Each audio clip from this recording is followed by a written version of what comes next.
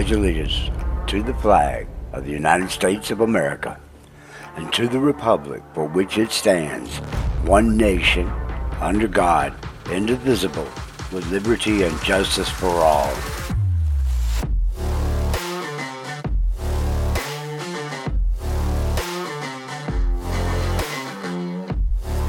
Hello, everybody. Welcome back. Good to have you for this 13th episode of 2023. This is actually season 2. We're not going to spend a whole lot of time talking today. Of course, we've already started, and I've got Patrick on the phone. My name is Chris, and you're listening to the Constitution Commandos. Show me the person, I'll show you the crime. See, that's another part that I have issue with on a lot of people. They just like, oh, he did it. No, you want him to have done it. You want to believe that he did this. Just because you don't like him, and you don't even know why you don't like him other than what the media tells you about him. Well, there's another side of that, too. You know this. In our country, whenever you're charged with anything, you are presumed innocent until proven guilty. Yeah. And unfortunately, nowadays, once you get the handcuffs put on you, you're guilty. Well, of course, Nancy Pelosi said that point blank. He has the right to prove his innocence. No, the burden of proof lies with you. Right. Yeah, the burden of proof lies with the government, not with him. And quite frankly, all he has to do, cast one shadow of doubt. Whole thing's gone. Yeah. But again, that's where our legal system has gone haywire, because nowadays it seems like you've got to cast a lot more than just a shadow of doubt to prove your innocence. You ever thought about how many people are sitting in prison that probably are not really Shawshank? I mean, people that are really innocent. Well, and so I have a feeling that with the way of the general population and the dumbing down of our population now, I would have to start discrediting the fact of the most jury pools. I'm supposed to be judged by a jury of my peers. Yeah. Well, if you have people that don't even know what the Constitution is, then they are not my peers. Mm-hmm. So I would have to strike to move everybody on. And look, I know this. Well, I know this sounds antithetical to the Constitution, but that is, my peers aren't just people that are private civilians. I mean, that's right. In a societal term, yeah, they are my peers, but peers are generally what you would be like in your group. That's when they call things peer pressure, is people in your area or that are commonly around you. Yeah. Yeah. Well, if I'm going to be judged by a jury of my peers, I might not need to know them, but they need to at least be of same mind, mm-hmm. and beliefs. And when I say beliefs, an understanding of the Constitution, not the law, of the Constitution. Oh, you know that show that came up, the series called Bull? Called what? Bull. Mm. It had Michael Weatherly starring in it. The guy from NCIS that played DiNozzo. He was a starring role in that show, Bull. And I found out after watching like a season and a half of that show, because I really liked the show. But about a season and a half into it, I found out that show was centered around Dr. Phil. And Dr. Phil didn't exactly do what you're talking about, having a jury of your peers, so much as he did set a jury pool that basically has the same beliefs, but always worked in the favor of the defendant. So I guess you would say that would be a jury of their peers, because they had to have somewhat the same beliefs, the same feelings about things that defendant had. And that's how they win cases. And I don't know. Yeah. I mean, Dr. Phil actually lost his psychology license when all that was going on.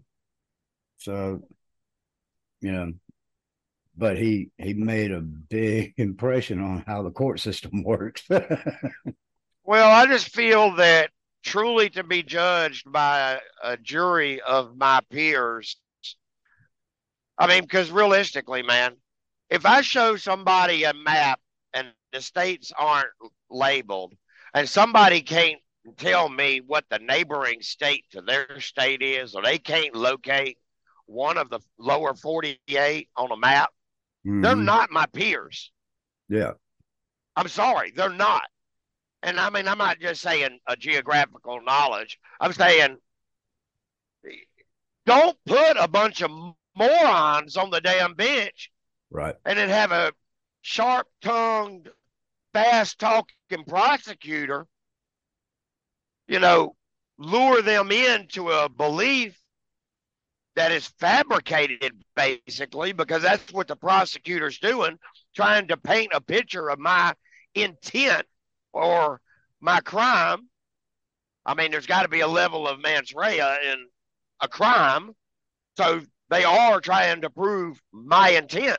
If Mm-hmm. you get a bunch of dumbasses in a jury and they believe this sharp tongued prosecutor, then they'll believe I'm guilty, even if all the evidence says I'm not guilty. Right. So I'm very displeased in the jury pools that Trump has had, the locations. Any judge Any of the that is a judges that he's had. constitutional judge should have granted a change of venue Mm-hmm. Well, because not even that, nobody Patrick, thinks. because I haven't seen anything yet that Donald Trump has been brought up on that really even holds water. So any judge Yeah, that's but a constitutional judge should have said, "We can't hear this. There's no well, it's basis not for just this." that. Well, it's not just well that should have been the first thing. Yeah, there's no Right. basis for the charge, but I mean, you find me one rational, a logical person that thinks a conservative is going to get a fair trial in the District of New York, the Southern District of New York. Not going to get it. Find me a judge that truly thinks you're going to get a fair trial in Washington, D.C. Right. They already know it's going to be a favorable outcome for the prosecution. They already know that. Just ask the 250 people in the gulags of D.C. Yeah. So the judges that sit on the benches in those places, if they allow the case to move forward, they need to automatically grant a change of venue because they know it's not going to be a jury of their peers. Well, he's definitely not going to have a judge that is impartial. The No. prosecutor is obviously Well, I mean, not and when impartial. judges come outright, just like they did on a lot of these January 6 guys, and they say that if they restrict you from saying things in your defense, then that automatically is a That's grounds for mistrial. mistrial. You are not allowing me to defend myself. That's right. You can't sit up there and tell me what I can and cannot utilize in my defense. You know, that reminds I mean, me of a case that I had on a public intoxication when me, Anthony, and Pony got arrested one night, all because a guy almost ran over us in an intersection, believe it or not. But when we got to court, well, when I got to court, a friend of mine took me to court, and the whole time we're waiting for the judge to come in, I kept telling Billy, half jokingly, I hope that the judge presiding over this case is not one that's been in mom and dad's divorce case. And guess who I got? The president of the Bar Association, the one that told Dad he's going to kick him out of court for using the law books. And I know I told you about this, but the only he was surprised that I wanted to fight the case to begin with. Oh, it's just a public intoxication. Yeah, well, I don't want that on my record. And he didn't like it, but he let it go ahead. And the very first question I asked was, where was the officer's ticket book? It's a fair question, right? Yeah. But all I was trying to get to right out of the gate was he wasn't even the arresting officer. So I wanted to know where his ticket book was. And he didn't have it. But at the same time, all I heard was sustained. And I asked the judge, I said, what was sustained, Your Honor? He said, the prosecutor objected. I said, objected to what? He said, do you have any more questions? I said, what? That was like my first question. Yes, I got more questions. So I asked the officer. The next question I asked him was, did he give me a breathalyzer test or a roadside sobriety test? Sustained? What do you mean sustained? I didn't even hear an objection. And so the judge proceeded to tell me that I could not ask questions like a lawyer. I said, I wasn't aware that I was, you know? I'm not a lawyer, so I don't know how to ask questions like a lawyer, you know? Yeah. And he tried to end it right there and still straddle me with the charge. And he asked me if I had any more questions. I told him I did. So I did what lawyers do, and I stalled and stalled and stalled until the judge got aggravated and told me to ask my question or I was done. So I asked the officer, can you determine the legal intoxication level of alcohol by the smell of alcohol alone? And next thing I heard was, get the hell out of my courtroom. And I asked him, I said, does that mean it's dismissed? Get out. Yes, Your Honor.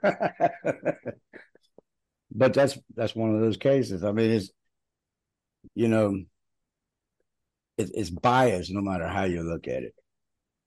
But, Well, and I've seen well, enough go on in the legal system just with, Dad's divorce alone. I saw enough going on. I just couldn't believe the corruption in our justice system.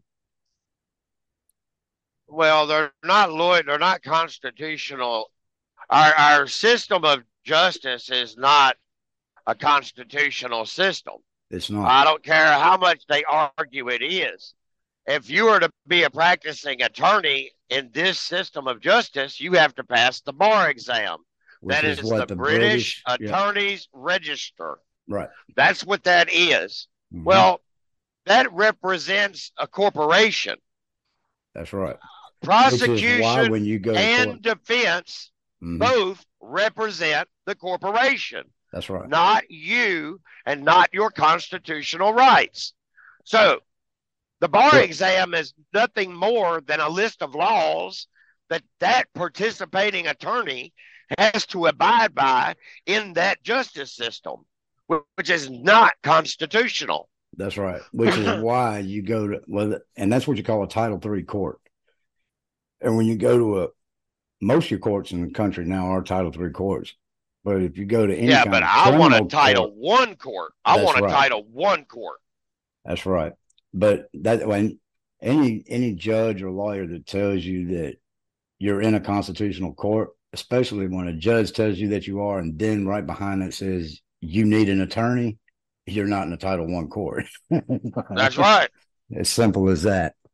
And look, I can't tell you how many times just sitting outside the courtroom during Dad's divorce, I would hear a defense attorney and a plaintiff's attorney right before going into the judge's chambers. How much money has your client got? Okay, well, my Oh client's yeah. got this much. If we can just drag it out this long, I don't think the judge will mind, and we'll just kick some back to him. That's the way it works. I was appalled when I heard that, and they do it right there in public, pretty much. They don't hide it. But Well, it's even, all a farce. yeah, well, even, and trust me, I am no supporter of Charles Manson. But you remember when he went to trial, he fired his attorney right there in the courtroom and told the judge he wanted to represent himself. I don't know if you remember what judge that was, but that judge told him he Yeah, needed an attorney. And he said, Judge it is Wapner. Judge Wapner. and Charles Manson said, "It is my constitutional right to represent myself." And Judge Wapner, he's okay, you know. I mean, it's his right. And see, they try real hard to dissuade you from representing yourself, because what they do is, prior to the judge acknowledging your self-representation, he Mm-hmm. says that since you deny outside counsel, you will not be able to appeal this for a mistrial for representing yourself. That's just coercion. That's or I know it. I know it. And that's part of the corporate system. mm-hmm. It's like, no, anything that I find within the amount of time legally provided Right. for me to appeal, anything I find when I review my case that I see as against my rights Mm-hmm. or against the process, whether I defended myself or not, You I have the am, right to defend it. and to appeal it. You're Yeah. damn right. Well, see, That's that was. I think they did tell that to Charles Manson, and I think he beat that. But I mean, he lost all his appeals for obvious reasons. But you're right. You know, the Constitution, I believe, stipulates, you know, in the cases of or capital cases or murder cases or whatever, that you not only have a right, court is obligated to allow an appeal. You're supposed to be able to appeal any kind of case like that. That's part of that safety net in our system, just, to prevent wrongful prosecution. Yep.